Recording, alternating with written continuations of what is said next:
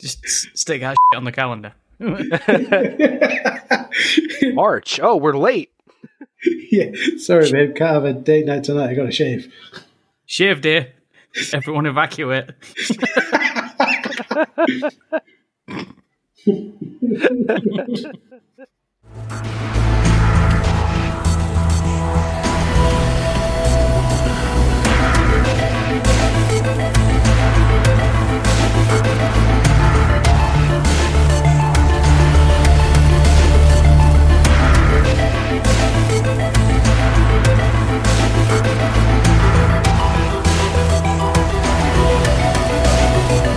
Hello, everyone, and welcome to another episode of the Waffling Tailors podcast. I've said it that quickly and not stopped, so Squidge can't burp into the microphone. Oh, yeah. Thanks, Squidge. I am Jay. He mentioned it. In my defense, he mentioned it. What I should have done is not mention it. I apologize, listener. I am Jay, and with me, as always, is Squidgy. Hello, Squidgy. Hello, Squidgy. Hello, Squidgy. Hello, Squidgy. How are you, Squidgy? Hello, Squidgy. Absolutely. But we're actually joined by a special guest, CJ, host of the Casually Meta podcast. How are you, CJ? Hey, guys. Thanks for having me on. I'm doing great. How about you? Not bad. Not bad. Yeah. Or should I say, hello, Squidgy? Yeah. Keep the joke going. Yeah. Joke. Anyway. Yeah, it's great. It's great to have you, CJ. It's great. Let's talk a little bit about the Casually Meta podcast real quick before we get into the episode, right? It gives the people a chance to get an idea of what your show's about, right? Yeah, sure. So the premise is that I've been sucked into a virtual world and I'm aboard a pirate's ship called the Casually Meta. And the sea captain, Captain 7C Savvy, basically uses an interdimensional transporter to pop me into different video game worlds and has me take people hostage and bring them aboard to interview them for arbitrary information that holds no actual relevance to the ship itself, but it's just about video games. So we have a good time with that. And people don't really know too much, but one of the most ruthless pirates to ever sail seas was actually a woman. So that character is an homage to that pirate captain. She was ridiculous. She had like 9 different vessels and mentioned her name and people would shiver. It was insane. So we kind of dip into a little bit of history and that's it. We just talk about video games and goof off and pretend to be pirates. Okay, just a quick question. This might show a little bit of history depending on my knowledge and what have you. This female pirate captain, was she Chinese by chance? Because I think I know you're on about if it is. No, I don't think so. I'm pretty sure she was English. Ah, right, okay. I got the wrong part of history there. My bad. Hey, that's fine. I can't remember her name offhand, like ever, and that sounds really bad. Because I should know my pirate history like the back of my hand, but I don't. I just read stories about pirates and I'm like, whoa, this is great. And use it for inspiration. Yeah, I will say that the entire premise for your podcast sounds like an average Saturday night for me. Just saying. And if anyone believes that, stand on the head. I mean, so here's what I'll say, right? I feel like initially it doesn't. I mean, the historians will probably tell me I'm wrong, but I guess the fact that you are basing a show off of a famous female pirate, the most feared pirate in the world who just happened to be female, probably helps anyway with spreading the knowledge, right? And I'm gonna guess, was it Anne Boy, something like that? Anne Boy? Yes. There you go. I was scratching at the back of my memory there to see if I could pull it back out. But yeah, and typing and finding out on Google. I heard you. Yeah, maybe, but yeah. But I mean, the fact that you're drawing attention to that probably does a better service, even if you may temporarily forget the person's name. Right? It's not. I feel like that's a good thing anyway. Yeah, I guess so. I mean, it was really more about like I had read about her online, and I was like, this is amazing. And like, you know, when you're in school or even growing up in like social media and just from like your peers, it's always like Blackbeard, who everybody thinks was this massive killer. He never actually killed anybody. Bluebeard, and Redbeard and all these other pirates. And, when you see like on television, it's always like a dude captain. He's like this scary pirate with a peg leg and an eye patch and a dumb parrot. But like you never really hear about Anne or anybody like that. So I just thought like, this is different, and she is horrifying. Like she is a scary, scary person. And I was like, this is great. I'm using that. So yeah, I mean, it sounds bad, but it wasn't like my intention to be like, oh yeah, hey, there's female pirate captains. But like at the same time, it was more like, I think this is really cool and I want to do that. Yeah. Plus, who doesn't like talking like a pirate? Yar. Etc. Pirate Day, right? I love that. Yar, etc. You be talking like a pirate. Yep, that's the one. I think that there's a wider comment to be made by much smarter people than me, and I'm not going to open the floor to this discussion because it could end up badly. But there's a wider comment to be made there about the sort of I fear for the phrase whitewashing, but the sort of, hey, you could only be a pirate captain in the history books if you're male. There is actually a line in a book that I've just finished today. It's a Terry Pratchett one called Dodger, and it's like a fictional retelling of the Artful Dodger character from the Oliver Twist, right? And during the course of the book, there's an assassin out to get him, and the assassin is described as nobody really knows what the assassin looks like. The assassin is called the Outlander, and the assassin constantly has women with him, and they're different women every day. So we don't know some people say that he's 8 feet tall, some people say he's 2 feet tall, and then later in the book, spoilers.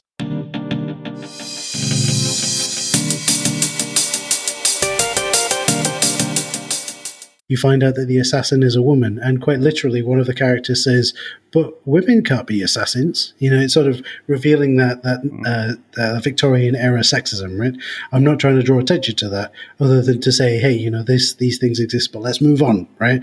Because I'm worried that we'll get some people saying, oh, you shouldn't be saying this and that. All I'm saying is, hey, there's some historical wibbly-wobbliness with how stories are told. Let's just move past that.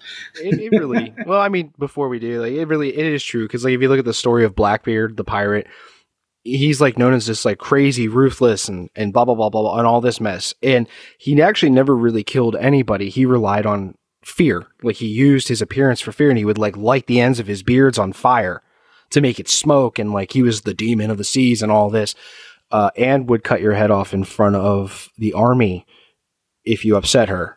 Like she was about that life. She's like, I'm sorry, what did you just say to me? All right, you're dead now. And Blackbeard's like, woo, I'm the boogeyman. And everyone's like, go sit down, Blackbeard. This lady over here is nuts. Like, so what you're saying is Blackbeard was a pro wrestler, and this other lady, she was like the real deal, right? That's a really good analogy. Yeah. Sometimes I use good analogies. I've just got this image of Blackbeard body slamming someone now. In a Speedo. What you gonna do, brother? No. The pirate's accent. Brother. I mean, that's how he spoke anyway, wasn't it? It's Blackbeard, watch out. Here he is, brother. Oh, shit. Yeah, like, matey, brother. Yeah.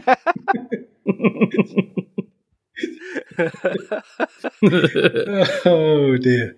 Oh. Anyway, so yeah, no, definitely we'll have a link to the Casually Meta podcast in the show notes, so definitely check that out. I'm a big fan. I've enjoyed listening to it since you first announced it. So for a little bit of context, CJ and I are both in a similar Discord group, and he announced, "Hey, we're doing this podcast. You should check it out." I was like, "Yep, absolutely. Let's check this stuff out." So when he checked it out, and I've been a fan ever since. So definitely, thanks. I appreciate that. Hey, you're welcome. You're welcome. Yeah, so we'll have a link for that. But first, I guess what we need to talk about is if you have, what have you been playing recently? And let's go around the table and discuss it. So the reason that I invented this segment, not only so that we could talk about more video games, but also because we said off air, right? I'm a bit of a busy person in real life, don't get a chance to sit down and play a lot of video games. So I like to hear what other people are playing and whether they'd recommend it. And then that can help me to go, right, I have 35 seconds to play a video game. Which one should I play? You know? Probably updates if you got 35 seconds. Oh my goodness. This is why I don't have one of the more modern consoles. Anything after PS3 I don't own, because you switch it on and it goes, okay, before you can play the game, you have to download 15 bajillion terabytes of updates, and it's going to take 5 days to update. So good luck, sucker. And I'm like, I've got half an hour. I want to play the game, you know? You just put it in rest mode so it updates while you're not around. Sure, I mean, totally. Don't use Logic. Don't be using Logic. I guess the problem is we're having a bit of an energy crisis over here, so can't really get away with doing that. Ooh. Yeah, so I mean, normally I would, right? But you're absolutely right. That's what rest mode is for, right? Or sleep mode, or whatever they call it. It's not just that. He's just being nosy. That's the whole reason why he's doing it. He just wants to be nosy. Oh my goodness. He's laughing, but it's true. Well, fair enough. So, guys, what have you been playing? Who wants to go Guess first always is. Oh, yeah, we always go with the guest first. So, CJ, which games have you been playing, and would you recommend them? Well, I've been trying to get back into Ark Survival Evolved for a little while, but I'm really having a hard time motivating myself to do that because I can't do the Ark is Life anymore. Between all the raising, and it takes 2 real weeks to raise 1 giga in that game. I don't have time like that. So it'll take me 3 months to raise 1, and by then the stats on Hatch are like huge. So I've been trying to get back into that, but having like a really hard time. I've mostly been playing the new Zombies mode on Cold War.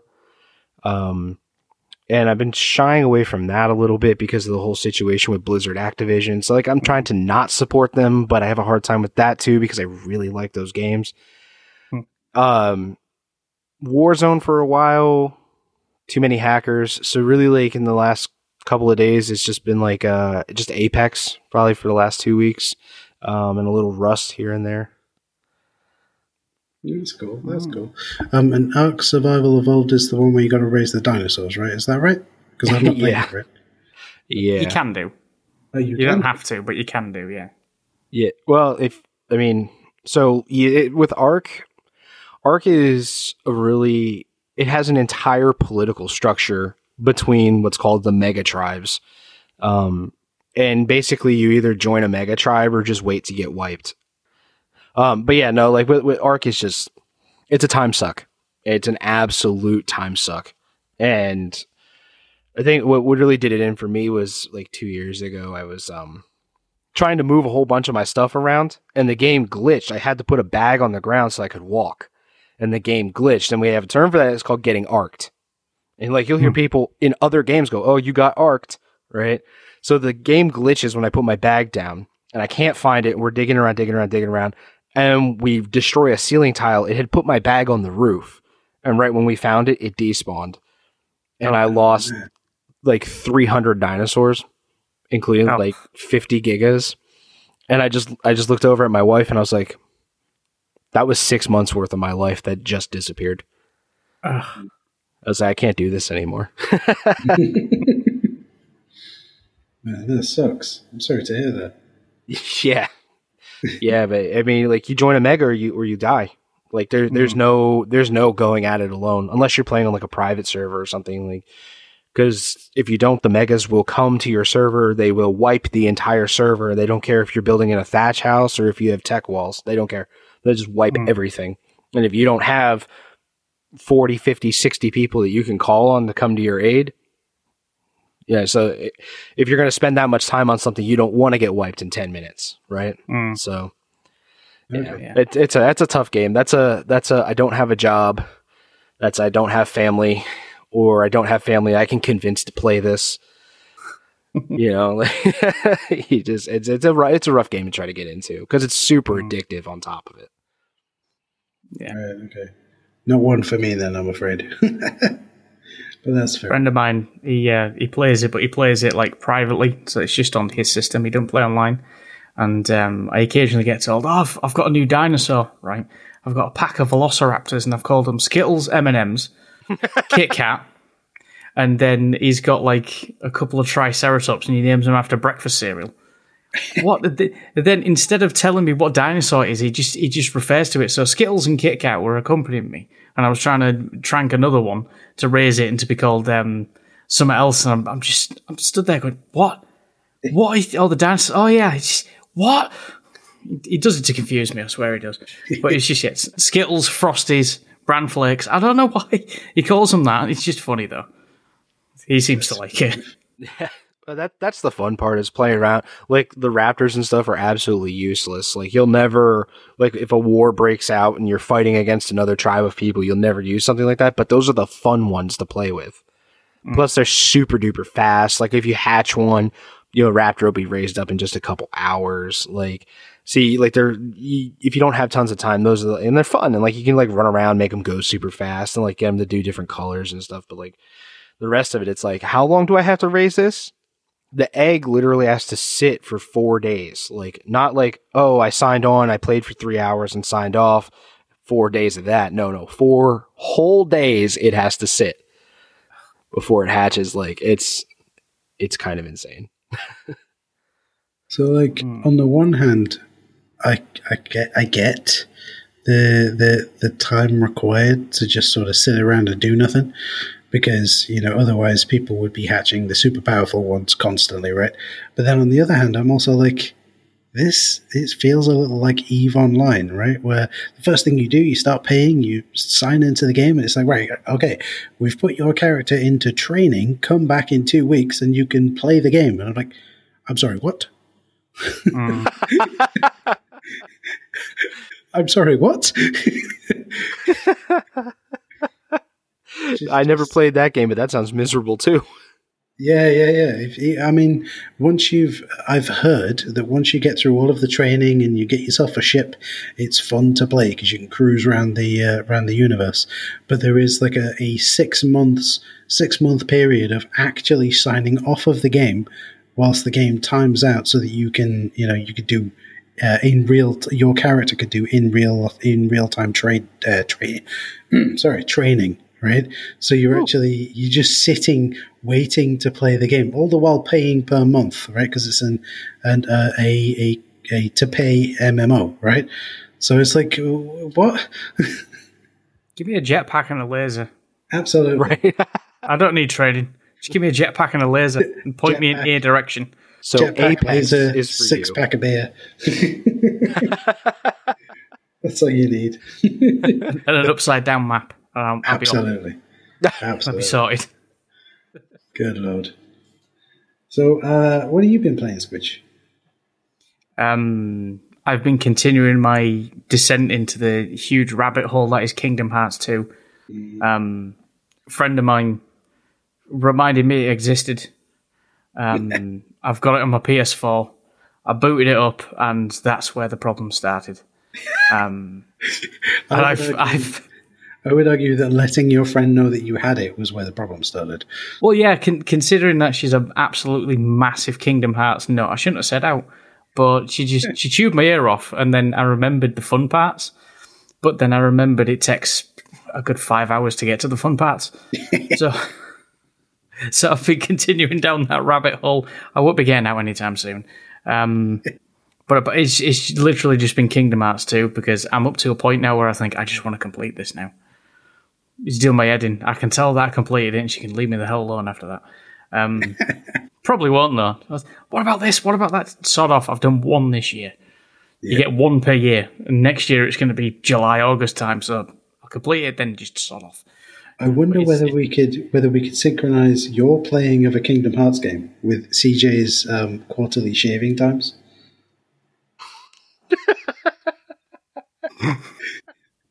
What, like a Google Calendar alarm? Oh, like It's a synchronized one.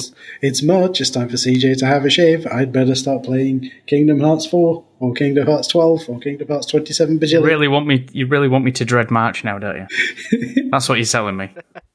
Yes. Yeah. More than I already do. You just want me to dread it even more. Sorry, Squidge, I cut you off there. No, that's been it. I've just been trying to get that done with so I can climb out the rabbit hole and see the sunlight again.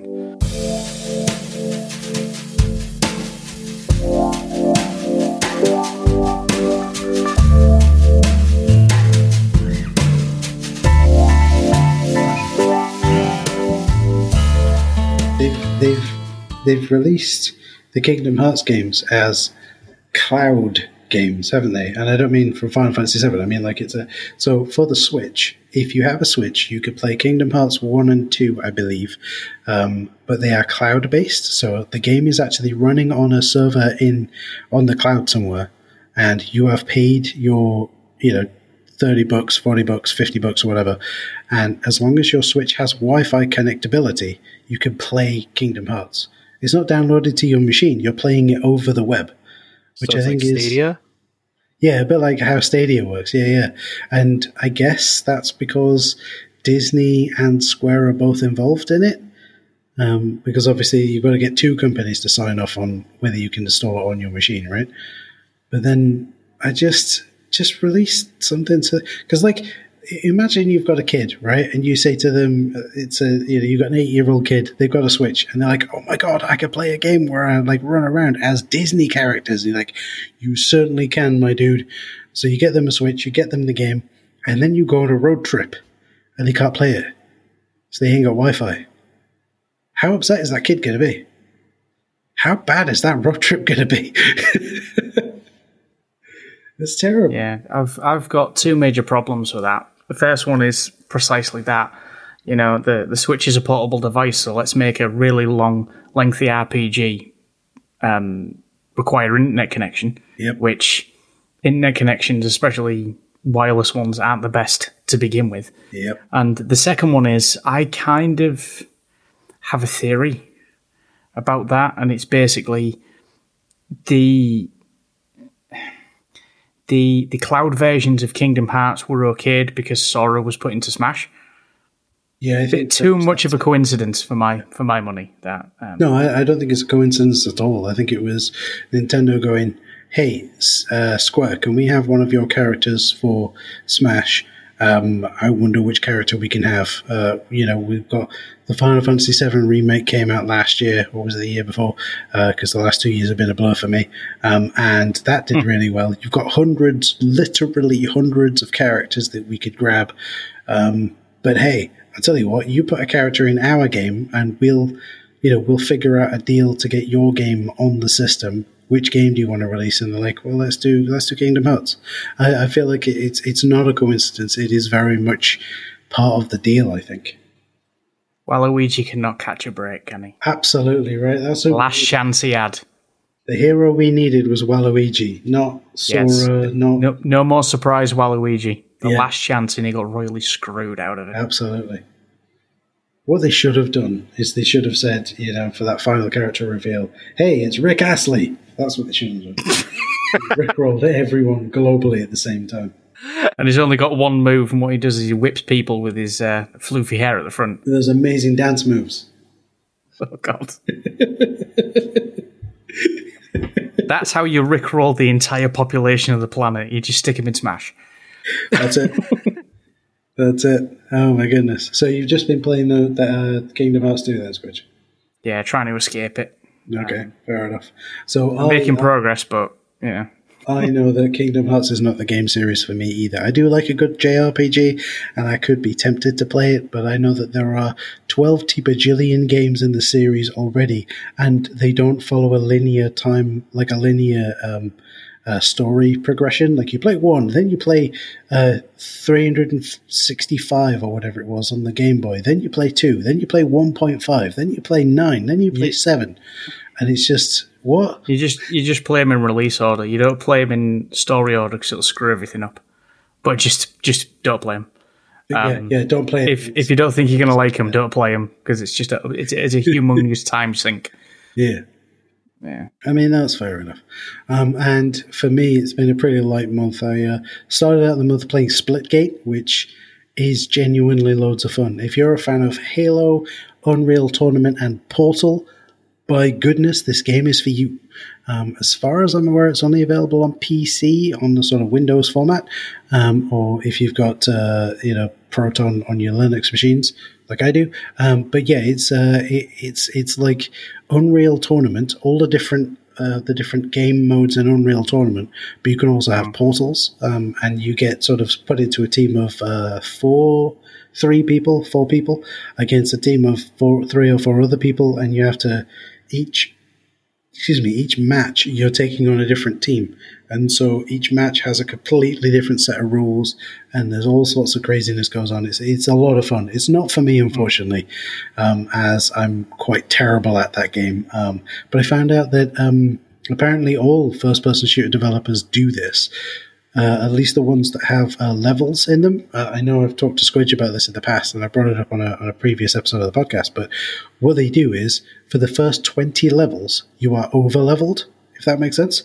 So you're actually operating, you're at level 1, but your stats are at level 40, because then by the time you reach level 20, you're deep in the game. It gives you this feeling of, wow, I am God mode and I'm brilliant at the game. You get to level 20 and your stats take a nosedive down to actual level 20. And you just put it down to, I'm getting into my groove now. I'm going to win some, I'm going to lose some, I'm playing against high level characters. And it's a tactic that's used by first-person shooters with leveling in them to get you to get past that first 20 levels really quickly. Because once you're past that first 20 levels, you're going to just keep playing anyway. That first 20 levels is like the cutoff point. And things like WoW do a similar thing, right? The first 20 hours of you playing that, you're overpowered, and then then your stats take a nosedive because they've gotten you through that 20 hours, right? That's the cutoff point when most people go, actually, this isn't really for me. Or people go, you know what, this is a really fun game, I'm going to carry on playing. I think World of Warcraft, you get a level 60 boost with any character now. Oh, right. Okay. So it power levels you up to level 60. You do all your stats, then you're off.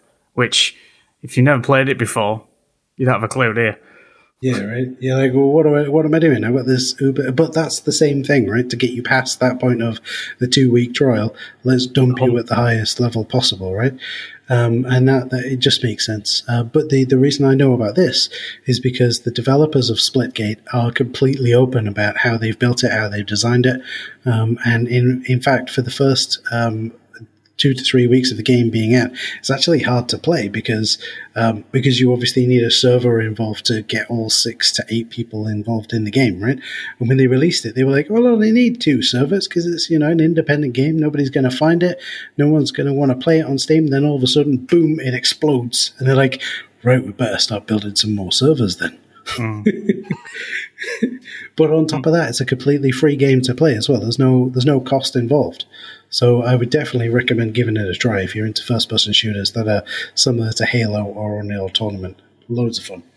And the other one that I've been playing, I've held off and I've actually avoided all details about it until this week. I went around to Squidge's house and I started playing the Final Fantasy VII Remake on the PS4. And I had avoided everything, which is really hard to do, considering that, on this podcast, we've discussed Final Fantasy VII at least twice. The remake, that is, at least twice. And I was involved in part of those conversations, and I was the one editing the episodes. So I've avoided as much detail as possible. And I mean, if you really want to go back and listen to him, you could tell when I wasn't involved in the conversation, when I wanted to avoid the spoilers, because quite literally in the edit suite, I jumped. I was like, okay, jump straight to where I come back in. I was editing them by that point. Were you? I was editing them, yeah. And then when it was me, you, and Lulu, you just got up and left. I did. So it was me and Lulu, and then where his square. Right, the little window we saw in the program we used, you just saw an exercise ball sat solitary by itself. Yeah. Because at that point, I was sitting on one of those yoga balls because my back was giving me trouble. So forcing my core to sort of rebuild itself a little.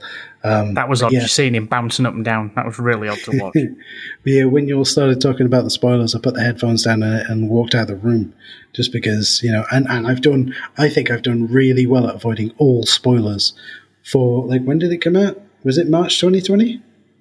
It was early last year, yeah. Yeah. So a whole year and a half and not having learnt anything about it. And then, sitting there, I haven't completed it. I've got up to chapter 14, which tells me is right near the end. For people who have played it, I've just rescued Wedge.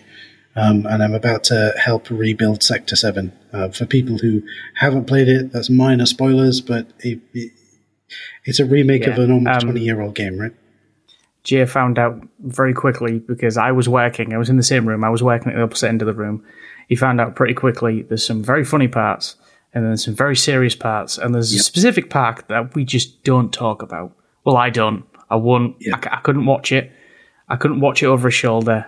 We just don't talk about it, and I'm not going to say what it is because it's kind of it still hurts. So At the very least, what we need to do is get Lulu back on so that I can talk about. Here are my thoughts, having just finished it. But that's for another day. But yeah, so if you're into Final Fantasy and you haven't tried out Final Fantasy VII, I'd recommend it. They up to their game with the storytelling part of it. From what I could tell, the Final Fantasy VII remake so far is quite literally just a portion of the first disc of the original. Like, it's just getting up to getting out of Midgar. And so who knows what they're going to do next, right? Because it might be a continuation. They may just drop it. I don't know. I haven't gotten to the end of it, so I can't tell you what the end point of it is. But that's what we've been playing recently. Now, one of the things we like to do, CJ, if you'll indulge us, is we like to do a thing called the Thunder Plane games. Now, with the Thunder Plane games, what we do is actually just give me a moment and I'll get the actual copy, because Squidge always yells at me for this.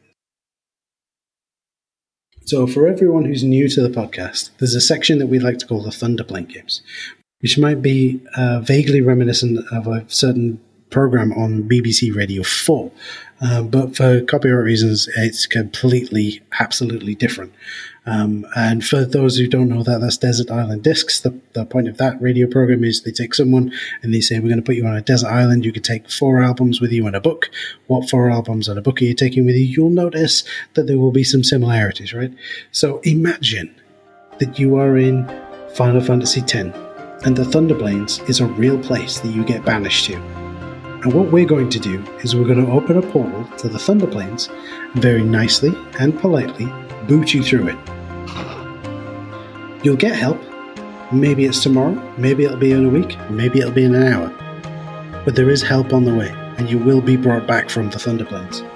But when it will happen is unknown.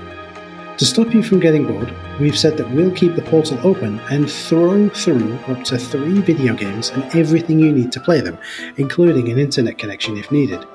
The only rules are that you can't ask for help because help is already on the way, and you can't tell anyone that you're in the Thunder Plains, right? So if you wanted to play Ark, you totally could, but you couldn't tell anyone, hey, I'm in the Thunder Plains, right? So our question for you is, were we to throw, boot, or yeet you through the portal, which games are you going to take with you? And what do we need to send with them? So that's our question to you, CJ. We've already done this, so what do you think? Okay. So I'm going to go with Apex, Pokemon Unite, and Rust. Okay. So why particularly those games then? What's so great about those? Apex, because I'm a highly competitive individual. I handle losing really, really well. I can lose with a smile on my face. But if you sit down and take up a controller and we're going head to head, I'm coming for that W. Right? There is no letting it win. I will crush a 4-year-old. Like if you want to play, we're going to play. That's fine. But Apex really feeds that competitive side. It really gives that to you. I die like immediately all the time. Like I drop down. I'm like, we're dropping hot. I'm like, yeah, let's drop hot. And then I die, and I'm like, all right, next round. Pokemon Unite's kind of the same thing, but I really like Pokemon, So, playing like Sword and Shield and just ruining 8-year-olds on the battle stadium, it gets a little old. So Pokemon Unite, and it kind of brings back a little bit of League of Legends without the League of Legends rage. I don't know if you guys have ever played League of Legends, but that will inspire the most inhuman rage in anybody. And then Rust, because I guess if I got to be stranded on an island, I might as well play a game where I'm stranded on an island. Nothing like a bit of escapism, is it? Right. And then there will be other people on that island where I can throw a rock at them. Like, I'm stranded. Here, have a rock. I like it. Solid choices. For context, for people who may be discovering the show new because of CJ being on the show, we have done this ourselves. And I chose the following 3 games. I chose Peggle because it's like crack, but in video game form. Streets of Rage 2 on the Mega Drive / Genesis because it's Streets of Rage 2. And the recent Shadow Man remaster by Night Dive Studios. Screech, do you want to go through what you chose, or do you want me to list them? Just 2 really. Dark Chronicle or Dark Cloud 2 on the PS2, because who doesn't like time travel, taking pictures, making inventions and whacking things? And my other choice, which I found out recently, I don't think was ever released in United States, was Resident Evil Gaiden on the Game Boy Color, which I refer to it as Resident Evil Rock Band. Because it's top down, you're running around a boat as Barry Burton, and the battle system is very much it's got rock band aesthetics. You've got to be good with timing, and from me playing it and seeing other people playing it, it kind of separates the men from the boys, kind of thing. You've got to have a lot of patience. Once you've figured out how to use it, and then it's definitely survival, but it's on a Game Boy Color. And it's definitely one for me. And if anyone's ever played with a Game Boy or a Game Boy Color, you know that lighting's a thing. So it's an extra level of, oh crap, how am I going to see this? Mm-hmm. So my thoughts is I'm sat there playing it, and the only time I'm going to see the screen is when lightning strikes hit near me. So makes it extra hard, because why not? Cool. Okay.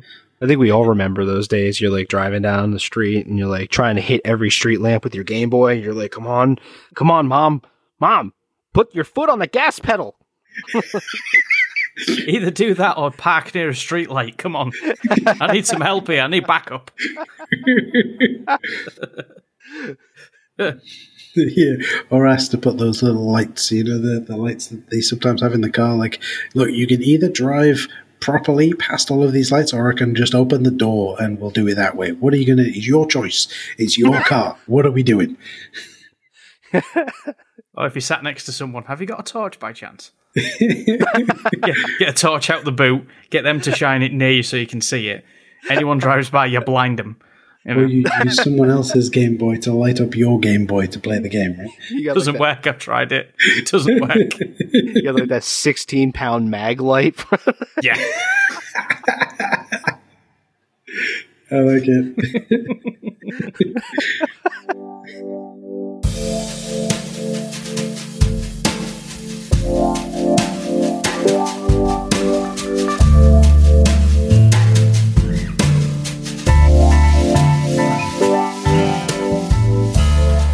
I love doing these little segments because you get to know the person a lot more. And the last segment that I'd like to do, CJ, if you don't mind, is one called Get Control of Yourself.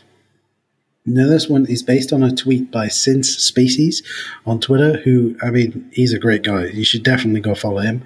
And essentially, the discussion is, what is the best and what is the worst controller you've ever used, right? And I think this really illuminates a lot about a person when you're talking to them, a lot more than anything else you could talk about.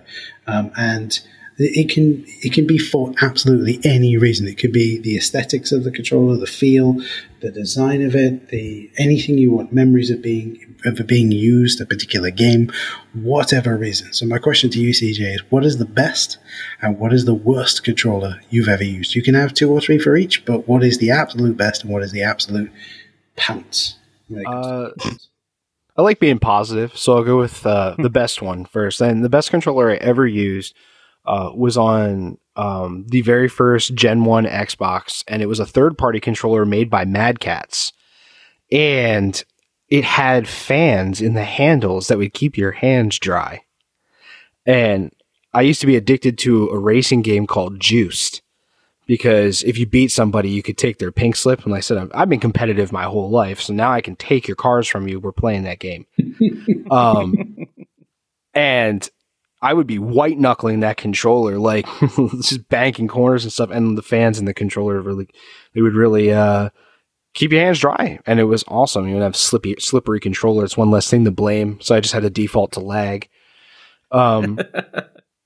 And then the worst, and I'm about to commit sacrilege here, the Duke. Oh, Yeah. You needed a passport to get from one side of that controller to the other.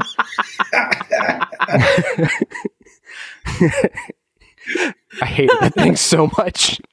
Oh man, yeah, I agree. I mean, there are many reasons why the original Xbox failed in Japan, but one of those reasons is because the controller was way too big. And I feel like over here as well in the UK, you know, we a lot of us in the UK don't have hands as big as whoever Microsoft was going for with that controller. I'm not even sure who they were going for, but whoever it was, we don't have hands as big as that. I got there was last year there was a re-release of the Duke controller where the middle bit would play the original Xbox because it had a small screen on it, and I got one of them, and it worked in my Xbox One and it worked in my PC. Now I can tell you for definite that slow burning games or slowish burning games like Fallout 4 and games of that ilk works fine. You try playing Battletoads with that thing. No. An hour in, I needed to put my arms in an ice bucket. Yep. It was just, it's a nightmare. So I'm not going to make that mistake twice. But I know what you mean about the Duke. I've got the re-release of it, and I can hammer nails with that bloody thing. It's not that I would, but it's huge. Here's the thing, right? We actually did a size comparison. It's as big as my head. Duke to both Squidge's head and the Nintendo Switch. And if you've ever seen a Nintendo Switch or if you've seen someone's head, the Duke controller is as big as both of those, right? So that is just a massive controller, right? So I agree, absolutely, I agree, CJ. The Duke controller, literally the worst. No one can use it. I've actually previously had this conversation just socially with people. And when I said no, the Duke, they really were like, oh, "How dare you? How dare you on my hammer? I mean, I'm like, what do you mean? How dare you're playing 2-player on one controller? What are you doing?" Almost as bad as an N64 pad that needs 3 hands to use it properly. You know, you load DDR into the Xbox, you can use the controller for the dance pad. Like. Yeah. The thing is the worst. It really is. It really is. Oh my goodness. It's just, what were Microsoft thinking? Oh well. When, obviously. That was well, yeah. You think like we're the gaming generation. Like we had like the end of like the people born in like the 60s, like they were playing like Pong and Atari and stuff, like, but we're like the gaming generation. We saw the Nintendo to modern day, and when the Xbox came out, our hands were very tiny. Mm-hmm. Like, who was their target audience for this? Because if it was us, whatever engineer, I don't want to see that engineer's child. Do you remember that scene? It's the movie with Jackie Chan and Chris Rock. Rush Hour? Rush Hour. Rush Hour, yeah. And he opens the door and there's that huge dude there and he's just like, damn, what are you feeding him? Like, it's going to be one of those. Too damn big. Like, that's who that controller's for. I reckon it was to force people to play couch co-op. Because at the time the Xbox came out, there wasn't much couch co-op, so it's like you'd have 2 people using one pad. So it's forcing to use couch co-op. I've got You just the know D-pad and somewhere. the joystick. You just know somewhere there are two people who played the original Halo on the hardest difficulty, sat right next to each other, and they got so good. Oh my god, conjoined twins. That's who that's for. There you go. That's it. Answered that question finally. It's interesting to see that trajectory though, because like Microsoft went from the least accessible controller ever to the most accessible controller. Because like one of the things that a lot of the Xbox folks, the folks behind the Xbox, make a big deal about is, hey, we've made the most accessible controller ever. It's got gigantic buttons. It's usable by people who can't generate much pressure with their fingers. It's usable. The Xbox is voice controlled. It has all of these features. So like the fact that they've put all that effort into their latest generation, but they went from quite literally the worst to quite possibly one of the most accessible. How do you rectify that? Right? You'll start somewhere, aren't you? Yeah, exactly right. It is tough to admit that Xbox really does have the best controller. I'm a ride or die, live or die PlayStation guy, right? And when you look at the Xbox controller, like we want to talk a whole bunch of smack. We're like, what is it? It's like that guy's like in your face, like, oh, that's so stupid. You're dumb for using that. And like you open up the closet and he's in there like, oh, my precious. They'll never know about our forbidden love. Like, I wish I didn't have a good imagination. I'm just saying that now. Good imagination. You've got a closet full of Xbox controllers. What are you talking about? PS4 controllers. you just open it fair up. enough. I will say one thing that Sony controllers got going for it. I can play first-person shooters on the PS4 pad, but I struggle with an Xbox pad. I don't know why. Just the thumbsticks being right next to each other just works for me. Fair enough. No idea why. See, that's why I like to have this conversation, right? Because what works for one person doesn't work for another, and I am completely okay with that. I mean, we had a discussion off air about, which editing or recording programs that you'll use, and I am very much a case of, if this is the program, this is the app, this is the tool, this is the controller that works for you, brilliant. Let's talk about that. Let's discuss that. Let's not say, oh, well, you use this controller, you suck. You use that controller, you're the best. Because at the end of the day, we're all here just to have a load of fun and play video games, right? We're not here to try and one-up each other, unless you're playing against CJ in a competitive game, Yeah, I'm not going to do that. I'll shake your hand and say GG, but I tell you what, you leave the opening, just a tiny opening where I can come in and take that win.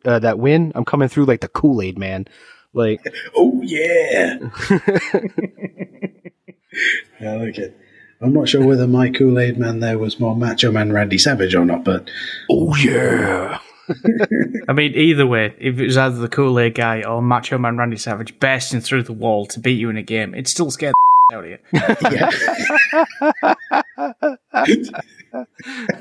One bursts through the wall, another one body slams you and then drops an elbow. One of the two. So I guess the important question there is, which are you, CJ? Would you rather be the Kool-Aid man or the Macho Man Randy Savage?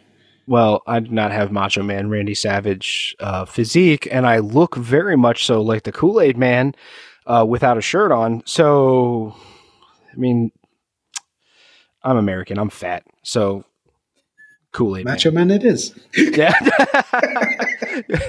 Well, we like to say Macho Man, but we know the truth. Fair enough. Oh, my goodness. Okay, so... Do we want to give the GameCube controller an honorable mention? Because they re-put it out for the Switch? Because that is a quality controller. Oh, absolutely. Absolutely. It's more like the connoisseur's controller. Oh yes, I play with the GameCube pad, and people look at you like, what? Oh yeah, GameCube pad. Yeah. Somebody says that they play a game with a GameCube controller. You're like, yes, I see you are a person of education and culture. It's that, yeah. You use your thumbstick with your pinky out. All right. Yes, yeah. Oh, that's what we should do. We should write a book about what's the word now? I've completely forgotten it. Like ignore that. I've forgotten the name of it now. What is it? Not ethics, but the aesthetic. No, the table manners thing where you always have to stand when a woman walks in the room. Yes, the etiquette of video gaming. That's it. Guys, yeah, thank you. You're the home of etiquette. World etiquette came from the UK. Not where I live, it not. No, we're down at the bottom end of everything. We're lower class. Well, maybe the knife is on the left side of the plate here. Oh man, I would never survive in anything like that. Sorry, Squidge, you go first. I was going to say, if you imagine the UK where the etiquette is, where I am, it's like the arse end of the UK. So etiquette is, remembering to use a fork and not eat with your fingers. Oh, so you're all of America in your one town. Pretty much. Most. Not all of it, most. There's a lot of America and not much UK, so it's most. It's not all of it, That's where we got our manners. We went to one place and we're like, oh, that's how it's done. Okay. Absolutely. Yeah, one person went to the wrong town, went back. Oh, yeah, they eat with their fingers. Yeah. And how do they eat cake? They just smash the face on the plate. Oh, that'll do. They eat with their fingers, but only when they're eating noodles.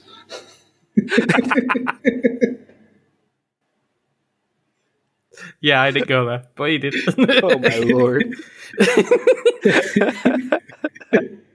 Oh, my goodness. Yeah, I wouldn't survive in anywhere that was like a fancy place that required etiquette, because I learned to eat by mirroring someone who's left-handed. And so the fork and the knife for me are always on the wrong side, because even though I'm right-handed, I do it backwards. So, yeah, I'd never survive. There's always that, you're supposed to pin it with the left hand, cut with the right, and then you're supposed to put the knife down and then swap. And no, we don't do that here. We're just like, hey, yo, go get me a big rack of ribs over there. That's right. I need some barbecue sauce as messy as we can make it. Thank you. And about 12,000 bibs. Yeah. No, we don't play with that. We just use our good white t-shirt. Right. Oh, good one. Yeah. I knew the good one was used for a reason. Yeah, look, I dressed up tonight. I've got the shirt with the least amount of stains on it. Don't tell them how I dress. It's an audio podcast. Don't be giving descriptions. Crying out loud. We've shattered the illusion, folks. Shattered the illusion. Well, for me, I don't think I'd worry about anywhere where you need etiquette as long as you give me time, because what I do is I just go on Reddit on how to and get pictures and descriptions beforehand, read up, and then as I walk in, I'm just looking at my phone, and then just give me a second. Right, okay. As long as you give me time to double check on my phone, I'd be fine. Yeah, the problem is, Squidge, that that would only work if you were going to if you weren't going to somewhere like Georgia, because you'd end up looking at etiquette for Georgia, Russia, and not Georgia, Atlanta. I've been there. There's no etiquette there. The only etiquette is the waitress will always ask you if you need more sweet tea, and the answer is always yes. And you only take this much out of your glass, and they'll come back. Hey, sweetheart, would you like some more sweet tea? And you're like, yes. And then if you say no, they're like, yes, and they pour it anyway. And you're just like, thanks. So it's one of those, you say yes, it's just a formality. Right. You're going to get sweet tea regardless. Yeah. Yeah. And to be fair, it is really, really good. So, but other than that, backyard barbecues. Absolutely. And I did eat iguana while I was there. Excellent. But you wanted the honorable mention of the GameCube controller. I believe yes. I agree with you. The GameCube controller, it got a lot of stick because we interviewed someone very recently who said the GameCube looks like a box of Kleenexes, right? Because it just didn't look like a games console, right? And I feel like that unfortunately sort of limited its ability somewhat. And the target audience for the GameCube was all over the place, right? It's got to have a Mario game, got to have a Zelda game, totally cool, whatever. And then, there's it's got to have Smash Brothers, fantastic, brilliant. Oh, also, we've got, the Resident Evil remake, which is the most gory, horrific game on the console.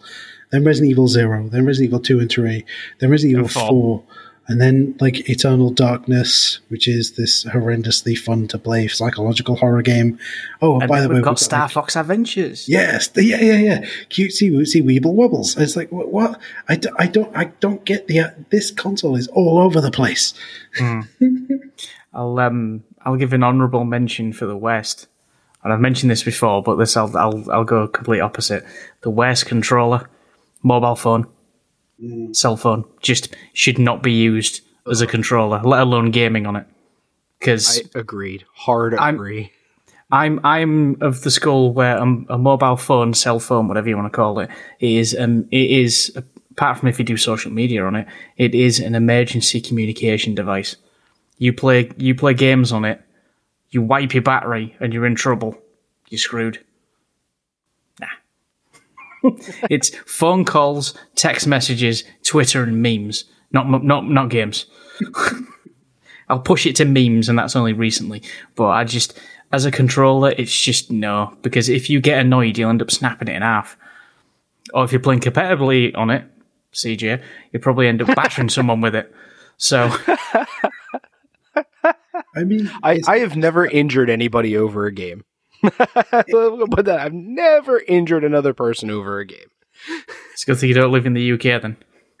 Are you guys just out here punching people? That's it, right? Yeah. You know the film, it was a light tap. It was a light tap. It wasn't a punch. It was a light tap. I was reaching for something. I'd never punch anyone. It was an extended reach. I was high-fiving them in the face with my fist. That's all it was. You cracked my eye socket. Why? It was a tap. Walk it off. You used to be a rugby player. Just walk it off. Go on. You'll be Rub fine. some dirt on it. You'll be okay. Yeah, exactly, right?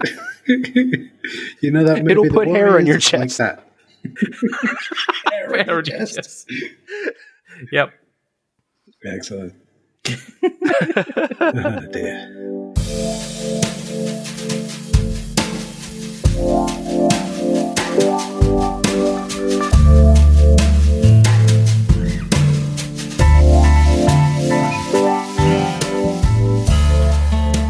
Because we're having a wonderful time, let's talk about Borderlands, right? Because that's a fun game to play.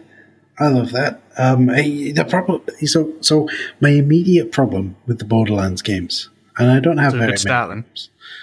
Well, I get the problems out of the way, and then we can have loads of fun talking about them, right?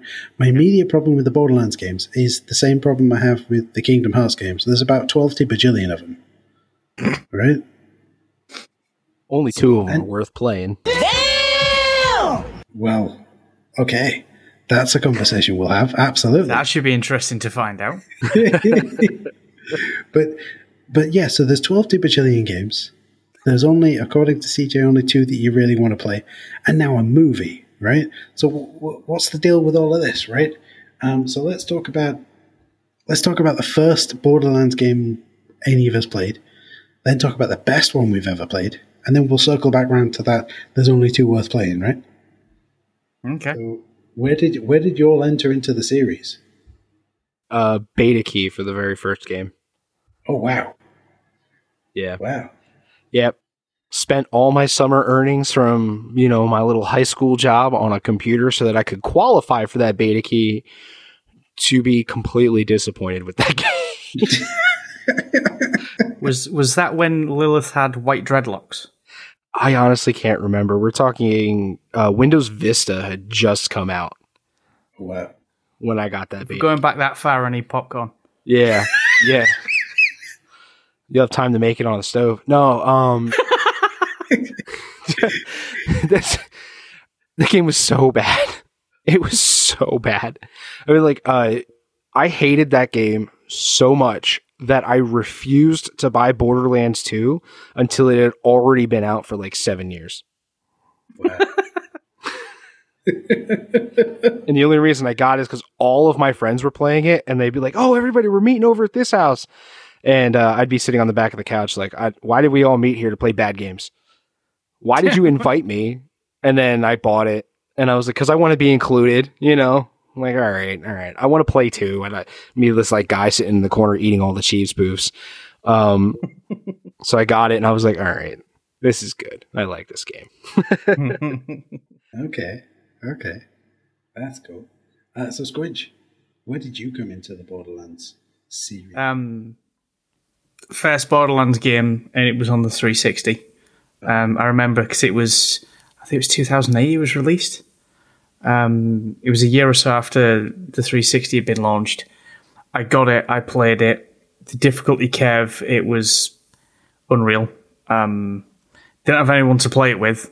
And I did the stupid thing of, I played as Lilith, so air power is you can do like a fire explosion. And if you get close enough to someone, you can like set people on fire and then continue the battle. I used it, I set off the explosion and I ran to cover.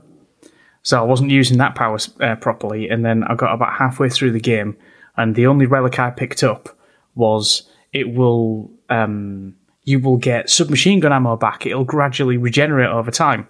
So me being an absolute moron, all of my weapons were submachine guns. And I struggle like hell all the way to the end. Because I thought, I've got regenerating ammo, not realising the plethora of different weapons that would have helped me. But yeah, and I only ever played as Lilith as well. For the longest time. Until I went back on it on the PC and I started playing as the other characters. So for a good year and a half, I play as one of the 4 characters. Through all the DLCs as well. The same character, using the same SMG, struggling like hell. All the way through, because I'm nothing if I'm not stubborn. So I thought, I've already put God knows how many hours into this. I'm gonna do it. There's no turning back now. Was it at least one of the Hyperion submachine guns? It was essentially whatever I picked up that was a lot more powerful and could fire fast. And they don't mix. So I either had a fire fast one that was crap, or a really high powered one that shoot one bullet every 3 weeks. So it's it was a So it was a problem. But again, I was nothing if not determined. So originally it was that, and it was on the 360. And the biggest problem on the 360 that anyone had was if you wasn't wired in, when your batteries ran out, the game would just sit there until you got more batteries into it. And I just had excess batteries littered around where I was sat because I thought I just can't. I can't be in the middle of a firefight and then stop dead. I got batteries for days, son. Yeah, essentially, yeah. Just sat there and there's a circle of ejected, depleted batteries around me. As a barrier to the real world. You got so good at taking the batteries out and putting new ones in. You were like one of those, the really high skilled people who could like tactical reload a handgun, like a tactical reload in the batteries, and you could draw. Now you say that, right? A friend of mine, he played a lot of Resident Evil 4 when it was re-released on the 360, right? And he had the same problem. He'd just chew through batteries. So what he did was, because he had multiple pads, he had 2 battery packs, and he put one upside down and glued it to the back of his normal battery pack. Right? So what he'd do is, when it run out, he'd unclip, slip the batteries in, turn it round, smash it in, and keep going. It was like a reload clip. I love it. And he had 4 of them. He had 4 of them, so once one double one ran out, he'd throw that across the room, grab the next one. He had a flip mag for his... Yeah, a flip mag for a wireless 360 pad. And you know what? I wish I'd have had it, but nah. It was just funny watching him just going click, click, right, I'm back in. What? The John Wick of video games. That's brilliant, though, because of all of us doing that. He's the only one I've ever heard of. The rest of us were like, oh, where are the batteries? Oh, crap, they were right here. Ah! It's a very zen level of creative stupidity, but it worked. Yeah, that's right up there with all of the other Chindogo things. That's brilliant. Yeah, so first Borderlands, I've played all of them in mostly chronological order, but it started off with the first one on a console with a pad. It wasn't mouse and keyboard, so that's where I started. Okay. So I feel like I can short-circuit all of the discussion about Borderlands by saying that my entire Borderlands experience has been PC-based. And it was the first one and the is it the pre-sequel that I've played? It's the Squeegee Nose, right? The one on the moon set in Australia. That's the one. I do have Borderlands 1 pre-sequel and 2 bought. They are in my Steam library. But yeah, I've never got further than the pre-sequel. I remember playing the first one and going, I get the feeling they're trying a little too hard in this intro. I get it. It's funny. It's zany. And then you get into the game and you're like, actually, this is kind of funny and zany and it's loads of fun. Yeah, all right. And I remember struggling like hell because I didn't really get the idea of the multicolored weapons. I'm not that much of a... Because like the weapons, the color that is assigned to the name tells you how rare and powerful they are. And I was just like, yeah, I'll use that one. That's a new gun to me. I'll use that one, right? So I was playing through it terribly badly. And I remember very vividly completing the game, right? And then you get like the end game of the game ends and you speak to the guardian angel or whatever. And then it just kind of goes, right, we're going to yeet you back to the beginning of the game for no real reason whatsoever. And I'm like, what? What? What? And I just, I don't know. It felt like maybe I was just a bit, I don't know, maybe I wanted an end to the game, but like, because it just like yeeted me back to the beginning of the game. I'm like, really? What about the ending? What about the closing of the story? And it's like, nope, there's another vault. It's the same one. Go do it again, but play through the whole game again. I'm like, I mean, it was the whole concept of the first Borderlands was a bit of an experiment anyway. Just trying to get things right, and then by the time the second one came along, they tidied it up a lot more. They got the gameplay a lot tighter. They got more humor in it. It had more of a story, other than go here, do that, come back here, go here, do that. You know, it actually had an actual story to it, and the best villain ever, Handsome Jack. You know, I did like in the first one there was some DLC. There was like the Halloween or horror DLC. Dr. Ned's zombie something. Yeah, that's the one. Yeah, I remember liking that. Like he's telling the story and like this kid says, "That's a stupid story." And he's like, "Shut up, you're adopted." That's funny, right? And I did like towards the beginning of the game. There's a guy who lives in a house who can't see. Is that him? Yeah, like where he talks about the different kind of eggs, like eggs, fried eggs, chili eggs, eggs Benedict. Then when he's in the zombie DLC, he constantly talks about brains. Chili fire brains, jelly brains. Boiled brains, boil them, mash them, stick them in a stew. Kosher brains, brain fondue, stir-fried brains, raw brains on a stick. Yeah. Brains a la mode. That was cool. Yeah. I liked that character, but yeah, it was for me. It was kind of like a forgettable shooter. I didn't really cotton on to the fact that it was like an RPG shooter, and I was just like, it was built for multiplayer. Yeah, that was the thing. If you played it with 3 friends, you get a kick out of it. Play it by yourself, it just felt like a massive grind. Yeah, that was the problem. Totally. With a lot of humor in it, but it was just a massive grind. That's fair enough. This has always been better with multiplayer, though. Like, the more people you have going at it, like, the enemies got harder or whatever, but it always made the game so much better. Maybe that's where I missed out, right? Because I wasn't playing it multiplayer. You know? Well, you were playing the first one. There was no rescuing the first one. You could have 20 people playing it. There was no rescuing that game. Even when it was re-released a couple of years ago, it's still the same thing. So... Okay, they just added a couple of extra new weapons, which people found out how to cheese by the end. You could just keep getting the same weapons over and over and over, which I was one of those. I had tons of them.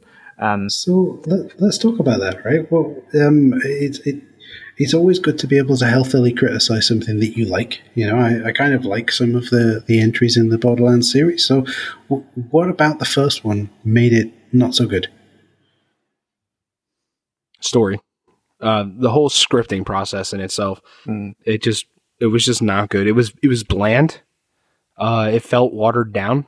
It was sort of like if you bought The Witcher when it first came out and then didn't get the director's cut patch. You're like, there's just something missing here. Like, I'm doing all this stuff and I don't feel like I'm experiencing everything I should be. And it was just kind of a letdown. it felt more combat orientated, and the story was thought up afterwards. I mean, just the ending, spoilers for a game that came out over 12 years ago.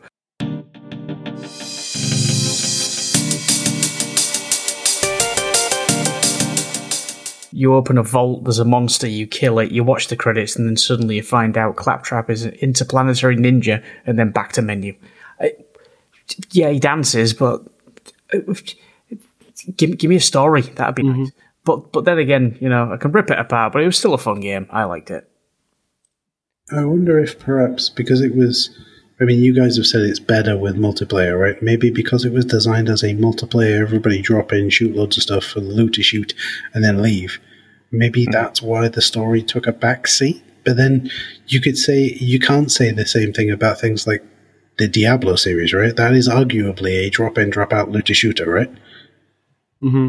Oh yeah, absolutely. The thing is, when you have those types of games, when the missions are just like repetitive, it's sort of like when you're playing an RPG and it's like, go kill 10 of this and bring me back 5 bones of this. The question is why? Like, why am I doing that? Right. So when you come into these missions, and that's the one thing that Borderlands 2 really got down solidly, is it gave you the why. And it did an amazing job of giving you the why, and you wanted to do the same mission effectively reskinned over and over and over and over because the why was that incredible. That and Tiny Tina. Moxie!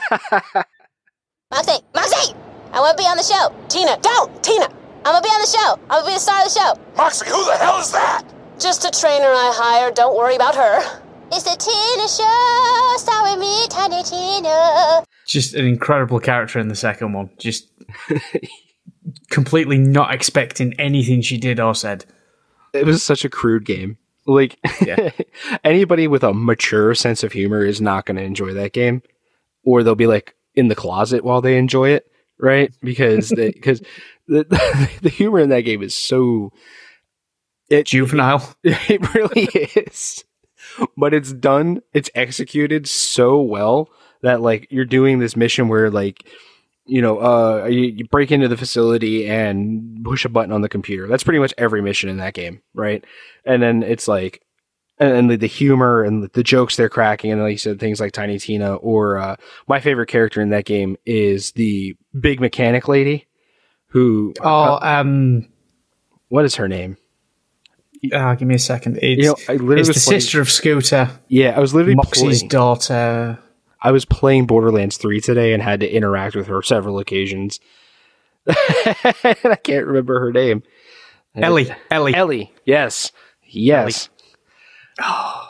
And like, and those characters, and they just talk in the background the entire time you're doing everything you have to do, and it makes you want to progress because they'll keep talking if you progress. And that's the fun of the game, is listening to them talk. He's a skeleton, and his name is Mr. Bony Pants Guy? I am Mr. Bony Pants Guy. I mean, just a 12-year-old demolition expert who has 2 rockets, straps two rabbits to them. She says, just squeeze their badonkadonks and it'll set the rockets off. You sit back and she says, I'll do them remotely. 10, 9 to fly off. And she goes, I got bored, sorry. That's it. Is Tiny Tina the character that's voiced by Ash from Hey Ash, What You Playing? Yeah. Okay. Yeah. Okay. Some of the stuff she comes out with, though. Oh. She's just like in a cave having a tea party with her imaginary friends, and she's clearly a sandwich short of a picnic lunch. Yeah, and just prepping for that as well. You've got to get a teapot that someone stole, and then you're told you've got to get crumpets because crumpets are crunk. I mean, if you had any motivation to do a mission, it's that, because crumpets are crunk. Simple. And then, like, at the end of that storyline where she has the guy sitting in the chair and he's all, like, mangled up, and she's just, like, skipping around like, we're gonna have a good time. And you're like, I'm out of here. Yeah. Yeah, but so many characters, so many references, so many, just all sorts of stuff. I played that with a friend of mine, and the problem was I'd only just picked it up, and he was zipping through the game to a point where I'd leveled up a lot, but then I went back on my game, and I didn't know where I was. It skipped me right to the end of the game, and I was just shooting stuff trying to catch up, and I didn't have a clue what the story was, so I had to have a separate file to know what the bleeding story was, because he just skipped me through. But it's like, oh yeah, come along, we'll do stuff and have a laugh. He's shooting stuff, I'm stood there with the beginning pistol going, what am I doing? Yeah, that is the one thing about those games, though, is if you have a friend who's been playing a lot longer than you and they want to just like power level you through everything, and you miss out on a lot of really strong quality content when they do that, because they just go, like, half the fun of that is exploring the different parts of the level and like picking up the little tapes that you put into your Walkman, because they still use those 1,000 years in the future, you know, and stuff like that. You really miss out on a lot of that when you have somebody who's just 50 levels over you and are like, let's just get you through this. Like, I don't want to just get through this. I'm not playing this to get through this.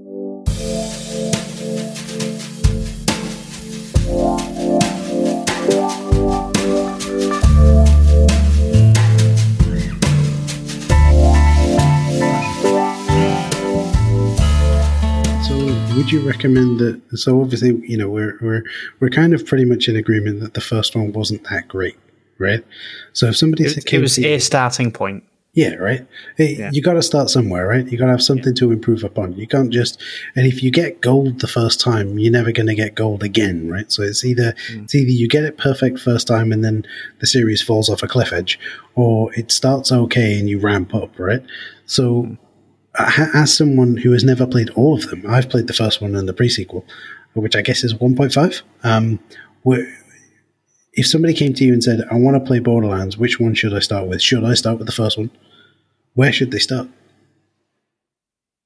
2. Yeah, 2. It gives you a brief overview of what happened in the first one, and it's like 3 sentences. That's it. What are the 3 sentences? I need to know this. I brought food for lunch. You could... Oh God, what is that? It's a salad. Why is it green? It looks like the devil! Just calm down. It's staring at me. They opened the vault. They found another one. Go. That's essentially it. Yeah. You start off and Handsome Jack is trying to kill you. Claptrap sees you as his minion. Right. You save him. You eventually get to Sanctuary. And then you meet all the colourful characters and you progress.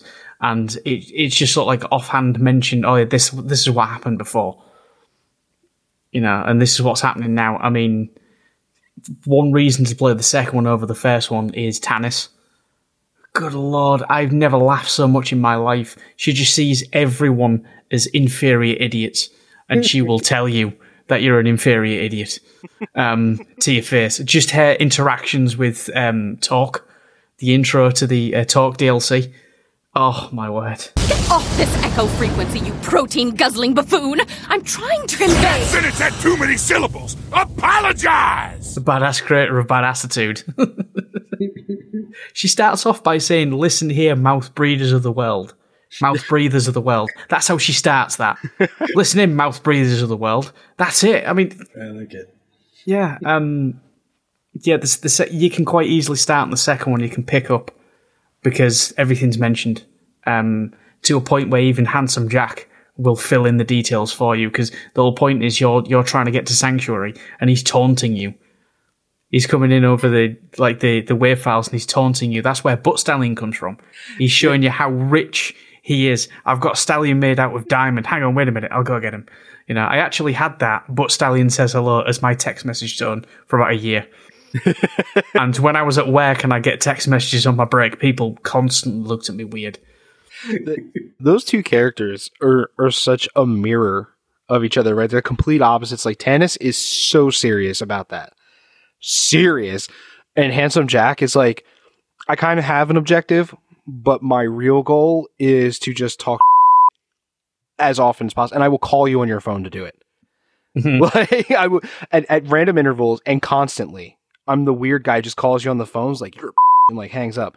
And you're I mean, one of the phone calls, I kid you not, he rings it up. Hey, how's it going, buddy? Man, these pretzels suck. And he just continues his conversation.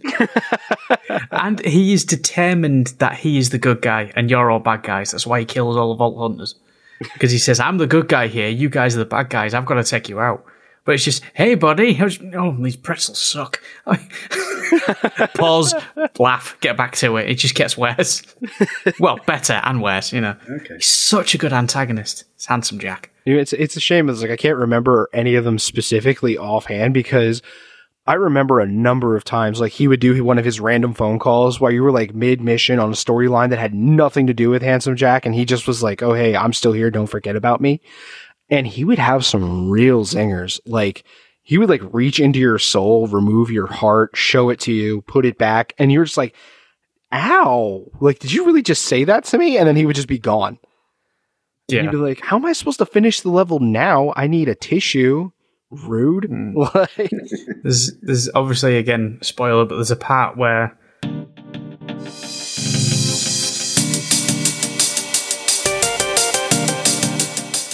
one of the characters in Borderlands 2, you had to fight it to try and save it. So I'm talking about Bloodwing here. And then you're leaving. I can't remember his name. The sniper. Oh, what's he called? Anyway, the sniper character who Bloodwing belongs to, he's going nuts shooting stuff. It's really getting to him. He's just anything that moves, he's shooting because he's sniping because he's just lost his companion. And as you're trying to leave, Handsome Jack's like, hang on, wait a minute. Tom, where is it? Give me a second. And you're trying to leave and there's bullets going everywhere and he goes, right, this is for you. And you hear a violin being played really crappy, right? And then he goes, oh, whatever. Point is, you're a and then he just throws a violin and it ends.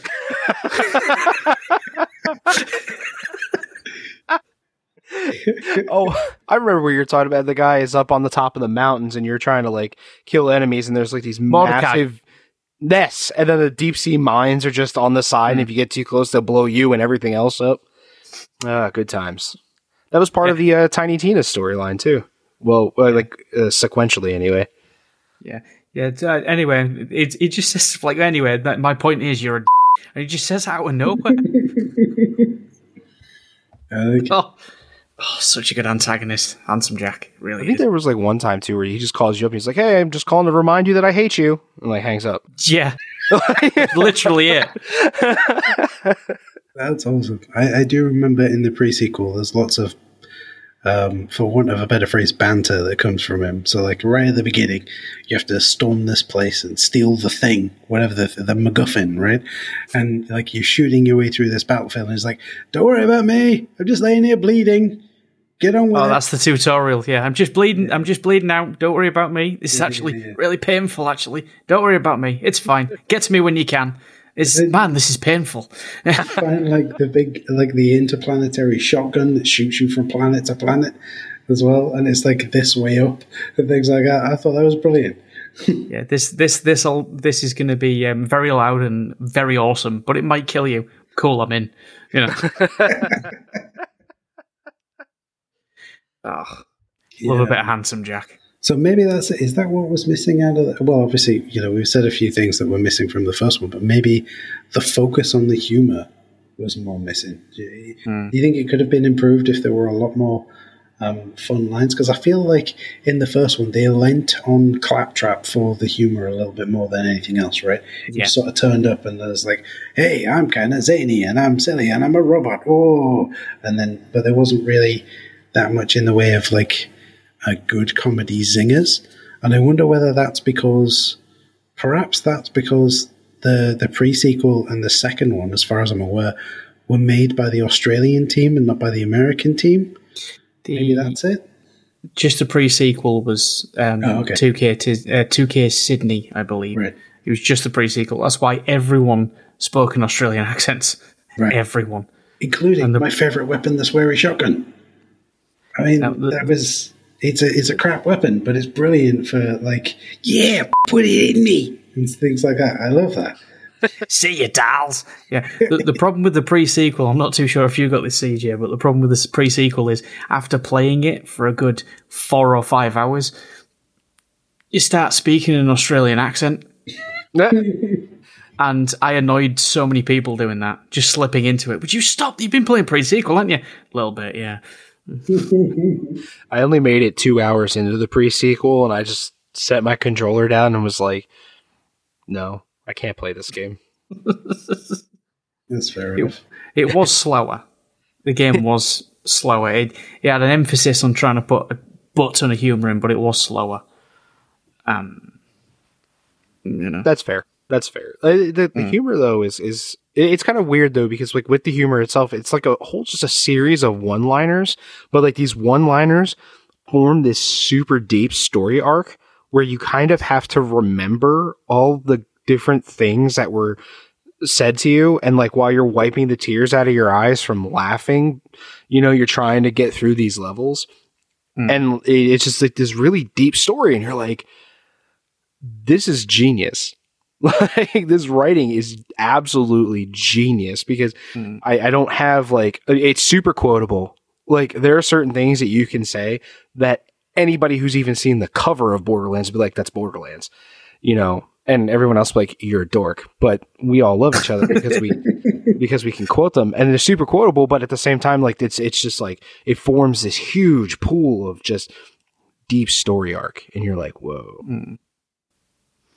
My personal favourite of the pre-sequel was Journey Springs. And the one quote that always springs to mind whenever I think about her is, "Are you okay in there? Without a nose kit, your eyes are going to pop out like grapes." And then you run in to chase her to get to a main base where the O2 bit is. This way. Don't think about the grapes thing. Forget I said anything about the grapes thing. But that makes her a 3D realistic character, right? The fact that, because I guess maybe you haven't met this character so much, CJ, because you didn't play it so much, but at least in the pre-sequel, right? She plays almost like a pivotal role in the early couple of hours of getting you, if you haven't played the first one, getting you into the series as a whole and getting you into the whole Zero G and all that kind of stuff. And then she provides you with a bunch of missions and weapons. And it makes sense that she is like that nerdy friend you have that you go to and you ask, hey, how do I do this? And they give you the super detailed answer, but actually all they want to do is say, well, you click that button there, right? And it makes sense. It makes her sort of a little bit more realistic, right? But I think maybe that's what maybe elevated it. Like, they used the pre-sequel as like, can we do this? Can we get the writing better? And then maybe with Borderlands 2, because I haven't played it, they must have taken that and gone, right, let's go down that route. Let's, like you guys say, like, let's make it funny. Let's make it quotable. Let's give it a little bit of a tug on the heartstrings every now and again. But then let's go back to just blasting things away and being really silly. So, maybe that's what but then, like, if that's the case, right, because there's Borderlands, the pre-sequel 2 and 3, right? There isn't a fourth one yet? Is that right? No, that's... There's an offshoot, which is going to be Tiny Tina's Wonderland. Okay, so yeah, there's a number of little offshoots and some DLCs and stuff. So then that means that they've got this rich tapestry to build the film from, but then Hollywood has this... Because obviously they've got to tell... a story in an hour and a half to 2 hours, right? That's why, like have you guys seen the trailer for the new Resident Evil movie? Not yet. No, I haven't. Okay. Well, essentially, they're taking parts of the plot from Resident Evil 2 and 3, and a little bit from Code Veronica and the first game, and sort of intertwining them. And that's essentially because if you really think about it, and you think about the plot of those games, there's maybe half an hour of plot in each game. Most of it is you running around shooting stuff, right? And Hollywood has this... They have two ways of making a video game movie. There's either we'll take the characters and go off in our own direction and figure out what we're going to do, or we'll take 2 or 3 of the mainline entries into the series, combine them and see what we can do. And I think that perhaps that's what they'll end up doing with Borderlands. They'll be like, hey, here's Mordecai. Hey, here's Tiny Tina. Hey, here's Claptrap. Here's all those characters you know. And here are some of the story beats from some of the stories, right? Because I don't think... There's absolutely no way they could tell this is Borderlands 1 or Borderlands 2 or the Tiny Tina stuff. They can't really do that in a movie, right? Or can they? I'm asking you guys, what do you think? I mean, I'd probably watch it when it finally gets made. just to see, because I'm not the kind of person that goes, oh, it's not this, so I'm boycotting, I'm not watching it, I'm going to complain about it. No, that's the point.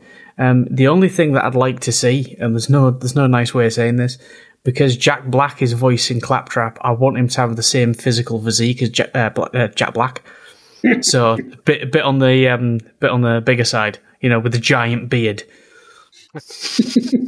I'd love to see that. It's not going to happen, but I'd love to see that Claptrap with this massive beard and a bit on the chunkier side. Just dancing and singing away as Jack Black. That'd be hilarious. Yeah. The movie, I'm a little concerned about the movie just because of what Hollywood likes to do to these fandoms.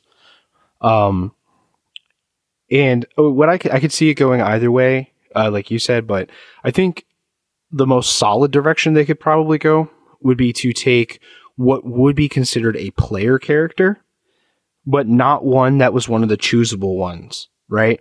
So don't give us the Necromancer, don't give us Zero, don't give us, a Siren. Give us something different, somebody that does something different, but let us meet those other characters throughout the film and have your own unique story. And that way we get our fan service with our unique storyline, because those of us who play Borderlands, we play Borderlands 2. You've played that game 6, 7, 8, 9 times. You know this story like the back of your hand, right? I don't need to see that story on screen. Give me something new in the Borderlands universe, but also let me meet these characters. The part that I'm concerned about is the adaptation of the writing, because there's a certain level of genius within that writing that is going to be very, very difficult for somebody other than the original writers to reproduce, especially in a script format, where, you'll be doing something early in the game and you'll be interacting with either an NPC or another mainline character, right? And they'll say something, and it'll be something like arbitrary, like you'll like set your bottle of Coke down, right? And then you'll look back and the bottle will be gone, but there will be no mention of it.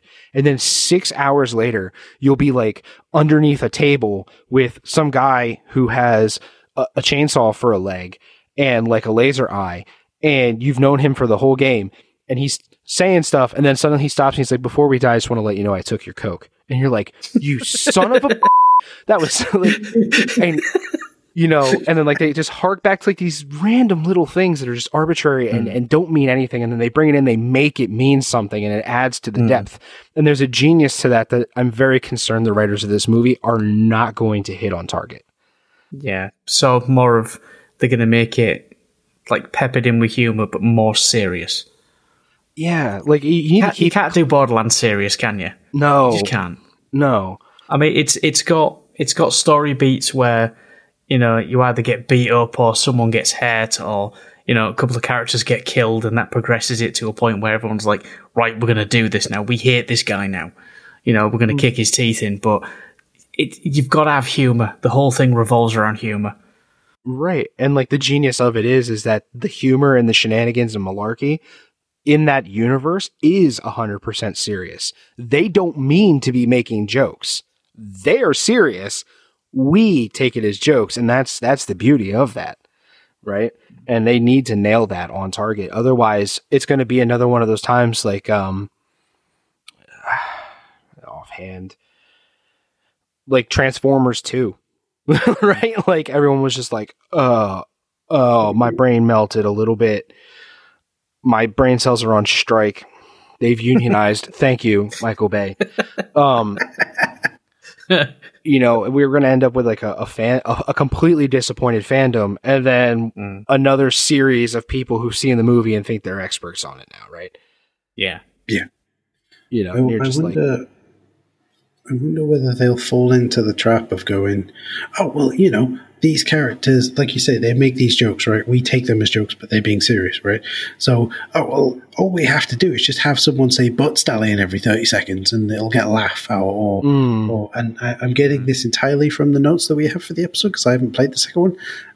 Boner farts, right? Or we'll have Jack Black just go, keep that, bow, and that will be it. That's the claptrap joke, you know what I mean? The boner farts storyline was an absolutely genius subplot that had nothing to do with the mainline story, but it made you want to do just a tedious, meaningless task for no reason. It was just a guy who wanted to classify skags or something like that, and they weren't classified properly yet. So he wanted you to go out there, kill a bunch, collect their little body bits and stuff, and then like study how they acted. And he wanted to classify them and give them a proper name. And like he keeps coming up with stuff like he's like, oh, this one's copywritten. Oh, this one's already been taken. Oh, and then he gets mad and he's like, just call them boner farts. I don't care. Right?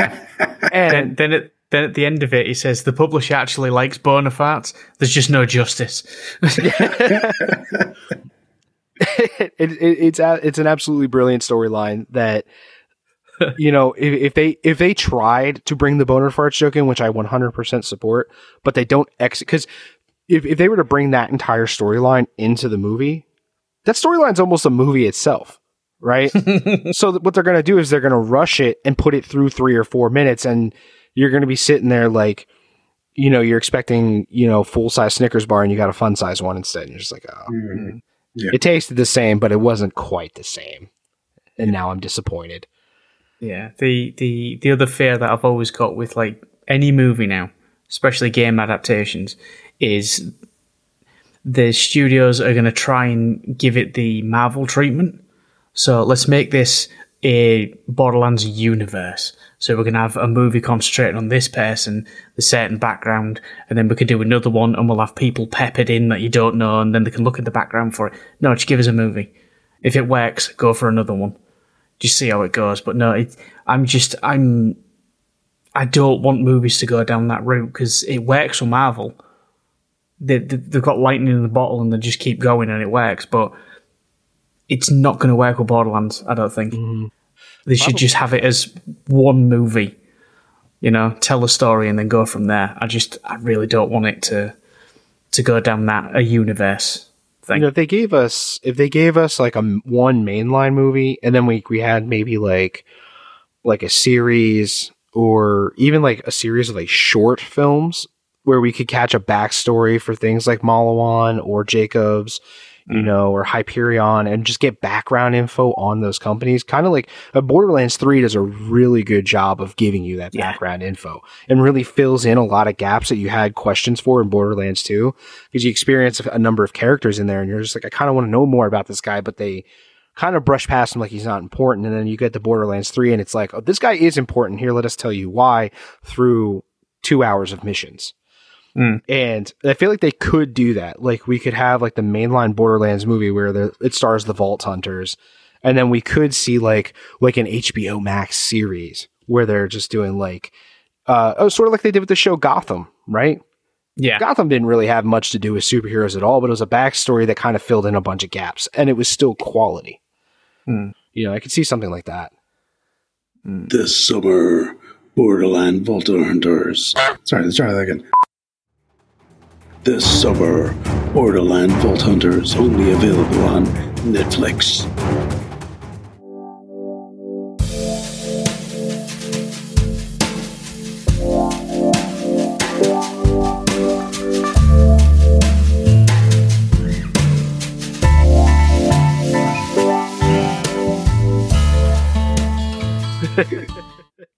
No, I can totally see what you mean. Like a series that just explores the side aspects of the characters that they bring up in the movie, right?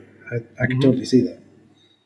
Or little side stories like how Tiny Tina formed her band of merry men with Brick and Mordecai in the third one. How did they become a band? You know, what was it called? You had I'm trying to remember the names that they had for each other now.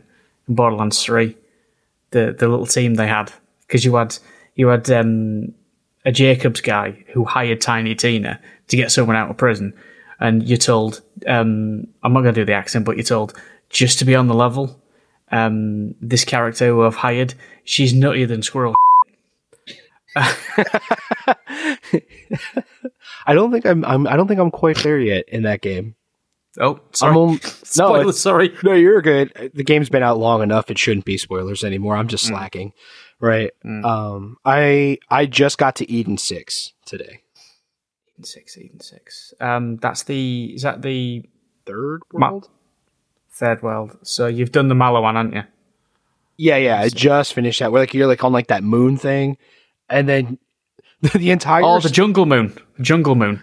No. You're on this moon. It's like maybe it's an asteroid. I don't know, but it's a big weapon system, and you do this whole series of missions, and it's these two major company guys just beefing back and forth. And then the end result is you take over this planet destructing weapon system so you can blow the guy's yacht up. And he's like, ha ha! Because it's basically one group is trying to do a hostile takeover of another group, weapons manufacturer, and it's listen, just sign it. We'll be business partners. You can have so much of it, and the guy's like, no, and it's okay, fair enough. You know that yogurt stand you like? Well, I'm gonna blow it up. And he's like, no, I used to take it, and then there was this you know that amusement park you like? I'm gonna blow it up. But anytime it happens, you get the firing in 3, 2, 1, and the last one is firing in 3 bananas, 2 bananas, 1 bananas, and you're in the middle of a firefight laughing your butt off because this automated woman's going 3 bananas, 2 bananas, 1 banana. And the thing is, like, you really, really think that because like he makes you take over this like pink drone ball, and it doesn't have any guns. Yeah, the Reese ball with the taps. Like, you really think that you're going to use this planet-sized weapon system to annihilate the company, right? Just annihilate the competition. He's like, no, we're taking out his yacht. And the guy really spent like a solid 4 hours bragging about this yacht like Handsome Jack does with Butt Stallion. You just blow it up because you can. Yeah. And you're like, take that. And he's like, I've been defeated. No. He acts like his whole company crippled to the ground. Like, because his yacht's been blown up. Yeah. Excellent.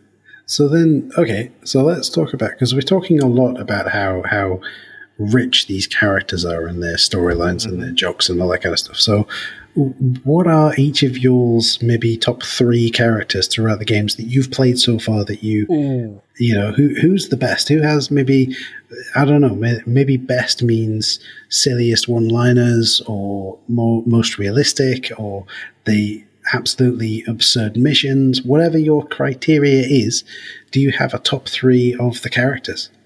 Good Lord, that's a tough one. It is really hard. I'm definitely a yuppie. Claptrap is my number 1 favorite. I should have brought it up. I have a 4-year-old in my house, so I have a whole bunch of like my game stuff like hidden in the basement so he can't get it. But it's got to be 12, 13 inches tall. It's a Claptrap statue, and when you remove the head, there's Claptrap Yahtzee inside that you can play with your friends. That's awesome. And the merch is so brilliant because if you think about it, it's kind of what's going on in Claptrap anyway, right? So it's amazing. Claptrap is like one of my absolute favorite characters. He is my favorite character. I don't know, man. What do you pick for the top 2 there? Is it playable characters you're after? Who was one at playable? Whatever, playable, non-playable, whoever. The top 3 best people in the universe of the Borderlands games from your point of view. And the name's list. The guy you save right in the beginning of Borderlands 3. He's like the leader of a bandit group, and he's wearing his underwear, and they have him like crucified. The guy who says apology push-ups. Yeah. I know you're on about. I can't remember his name. And he is so funny because he is just a homeless dude running around his skivvies, right? And he thinks he is the bomb. And he is dead serious about it. Like, he thinks he is the greatest thing to ever happen. And he is so funny. So funny. I just love his line where he just yells out of nowhere, blood feud. And you get no context. Just blood feud! Just no context whatsoever. You meet him and he's hanging upside down. He's like, hey, do you want to shoot me down? I've kind of got a blood flow thing going. I can barely see you. And there's all the red hairs. You shoot him down. He's like, thanks for that. So, who the hell are you?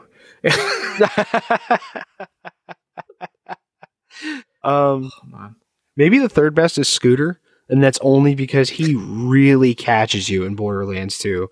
Like, when you first meet him, and he's talking about Ellie, and then he's talking about how he wants to do adult things with Ellie, and then you find out that Ellie's his cousin.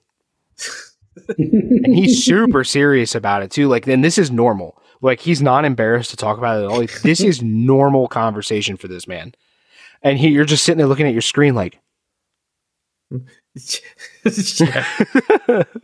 like, that's really gross. And you're you're too comfortable talking about that with me. And that's got to be the third best character, I guess, in my opinion, anyway. Just because he catches you like that, and you're just like, oh. No, I'm fourth. Tiny Tina would be a third. Okay. I'm going to go slightly left field here. Ellie. I'm not going to give it a 1 to 3. I'm just going to say Ellie because of her dialogue in the third one, and with the free DLC you got for the second one before the third one came out. She's just amazing. Moz, her lines in Borderlands 3, some of the lines she comes out with is just hilarious. She just completely goes with the flow. And then, all right, who we killing now? You know, that's our attitude. You know, what we doing? Oh, that's great. Who we killing now? You know, and here's a controversial one. I'll say Ava from Borderlands 3 because people hate Ava. They just do. They hate her. And I can kind of see why they're expecting her to be like Tiny Tina, but she's not.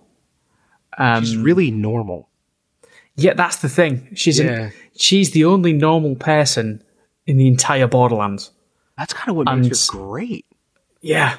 It's because she's such a weirdo in that universe. We're sitting here like, I can relate to you, girl. Like, you're a little emo, you got a little bit of your diary, but I can relate to you. I understand your plights. And everyone's else like, she's so weird. That and there's a series of quests with her if you get the director's cut where you investigate things for her podcast, which is called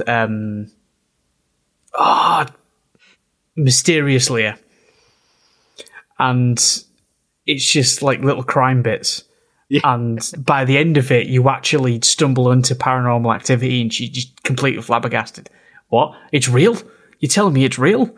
I will give an honourable mention to, is it Zoe on the second planet you go to? The one who you got to get coffee for? Is she called Zoe? Green hair. She's got green hair. Yeah, I know you're talking about there's that whole story arc, and you have to rebuild like the machine at the coffee place because it's broken, and she can't survive without the coffee, and the war will be lost without the coffee. And so before there was the planet was being invaded, she was a barista, and then Reese, the head of one of the weapon manufacturers, saw her vicious side because something happened where she was working and she didn't get a coffee, and now she's the head of his armed forces. Because if you either restrict her coffee or cut it off completely, she's completely ruthless. So she went from a barista to being ahead of the armed forces, and she's just hilarious. Really is. I'm gonna get a name. I can't though. Crap. Whilst you try to think of that character's name, I'll tell you because I've only really played the first one and the pre-sequel, I think the best character for me is I want to say he's called Talk. The guy you may not have come across this yet, CJ, because you haven't played that much of the pre-sequel. You get this guy who's like typical big muscly explosions guy. Like, he quite literally, first time you meet him, he goes, "Explosions!" Yeah, Talk. And there's this bit where this other character is talking to you via your intercom thing. And then he cuts in and goes, "That sentence has too many syllables. Apologize." Yeah. That's the DLC for the second one. Oh, is it the second one? Okay. Yeah, that's in the beginning bit. Tannis is talking, then he cuts in, then she starts talking, and he just says, "That sentence has too many syllables. Apologize." I've seen that one. It is pretty good. That is solid. I don't know why I thought his name was Talk. It's not, is it? But yeah, it's Tog. Yeah. Oh, okay, fair enough. Yeah, he's the mascot for the Tog Corporation, and he sold it for $26 and a high five. That's it. I feel like Moxie is a top character too. Actually, she's very underrated. She is, and because they set her up for you to have a very specific impression of her and what she does.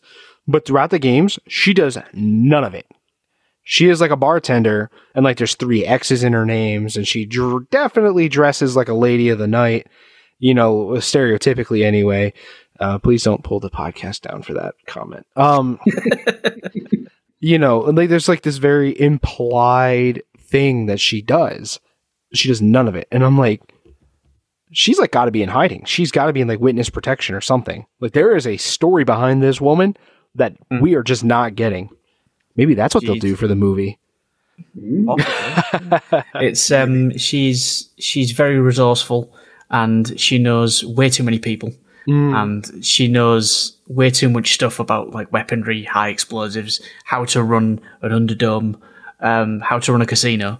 It's just, how do you know this stuff and you still flirt with damn near everyone? Right. How? Right. And then you give off the essence of like you're a madam, but you have no workers in that line of work anywhere in this facility. But you'll facilitate the boom if I need it. Like, yeah. So like, who are you, lady? I think that honestly, that does make her like a top character, because there's so much mystery behind that character. Yeah. Interesting. Okay. Yeah. No, I tell you something, right? I've really enjoyed this discussion on Borderlands. I really have. CJ, right? Before because I'm gonna sort of sign off in a minute. So let's talk about.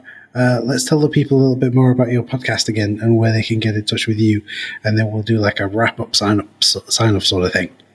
So, yeah, sure. I mean, I'm not really in too many places. I don't have like a Facebook group or anything for that, because honestly, I really don't like Facebook. Mm-hmm. And if it weren't for recruiting guests and things like that, I wouldn't even use the platform. Mm-hmm. But I am on Twitter quite a bit at Casually Meta. I do fun stuff on there, like Pirate Word of the Day, and like I'll like put up the definitions, explanations for different phrases and whatnot, and then I advertise when new episodes and whatnot goes up. And then I have a TikTok where we did the One Chip Challenge to promote the podcast, and in a couple of weeks I'll be doing more with the TikTok itself. But I have to like get like a corner studio and stuff set up for that, like lights and things. I have like, I'm going to do like Pirate Fact of the Day on TikTok, and then keep Pirate Word of the Day to Twitter. But that's both at Casually Meta. And then we're everywhere on Apple, Spotify, all of them. All of them, except Pandora. I'm not on Pandora yet, because you have to be up for a month for that. But yeah, it's at anchor.fm/casually meta. Cool. Well, what I'll do is I'll get all those links together and put those in the show notes. So if you are listening and you've gotten this far, because it was a wonderful conversation, definitely check out the Casually Meta podcast. Like I said, I'm a fan, so it gets the thumbs up from me, whatever that's worth. But it's definitely worth checking out. My goodness, it is loads of fun. Thanks, I appreciate that, and thanks for having me come out here, guys. This was a blast today. Yeah, my goodness, I had a real blast. Thanks for being on the show and bearing with us, CJ. It can sometimes be a bit of a trek and a bit of a problem to get connected with us two, just because I'm a bit of a wally. But thank you for bearing with us, and thank you for being on the show. And yeah, we'll have to. I mean, if you're interested, we'll have to see if we can get you back on again another time, talk about another series of games. What do you think? Yeah, absolutely. I'd love to come back. Yeah, awesome. Well, tangents. The tangents get people coming back. That's what we do. We didn't really manage to do that properly. We did a few when we went from GameCube controllers into etiquette, and wearing your best least stained T-shirt to the ribs place. But it's life advice. It's not tangents. It's absolutely, yeah. Waffling Taylor's life advice.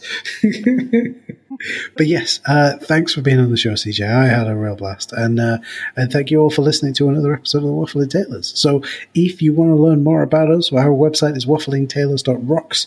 There's a page on there for every episode of the show. There's the blog posts from when we used to write blog posts. There's even a page called Those Games We Played, where we list every single game that we mention on the website, and where you can find where we mention it, how we mention it, all that kind of thing. Have a look through it. That. Yeah, it's all completely automated. That I do very little, and that page is built for us. by the website. So that's pretty cool. I put the effort into building that. But yeah, have a look, see if your favorite games are on there and click through and see what we said about them. But yeah, check that out. We're on all the places where you can find us. That's really badly put. You can find us all over the web just by putting Waffling Tailors into your search engine of choice.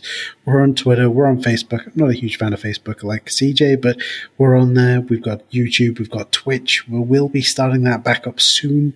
We're just waiting for the last parts of my office/basement to be finished, and then I'll be back up on Twitch doing some things. But yeah, thank you ever so much, everyone, for listening. I'm just going to mention that. Oh yeah. I'm just going to mention that Gio always has a go at me for mentioning Resident Evil.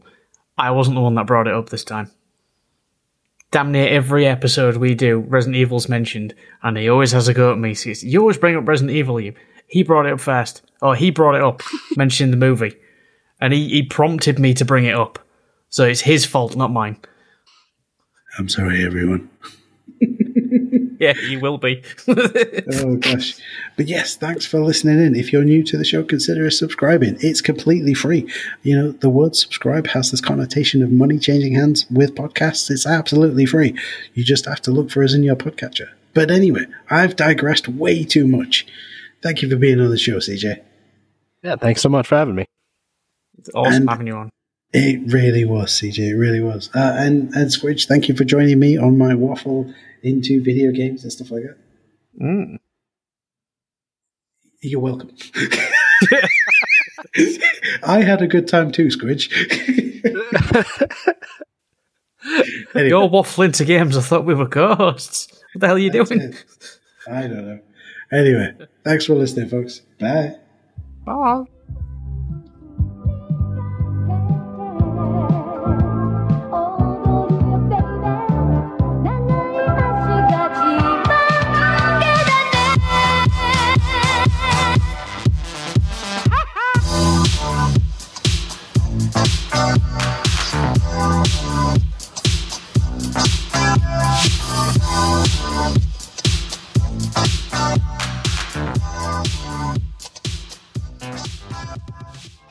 Intro music is Among the Stars by Muse Station Productions.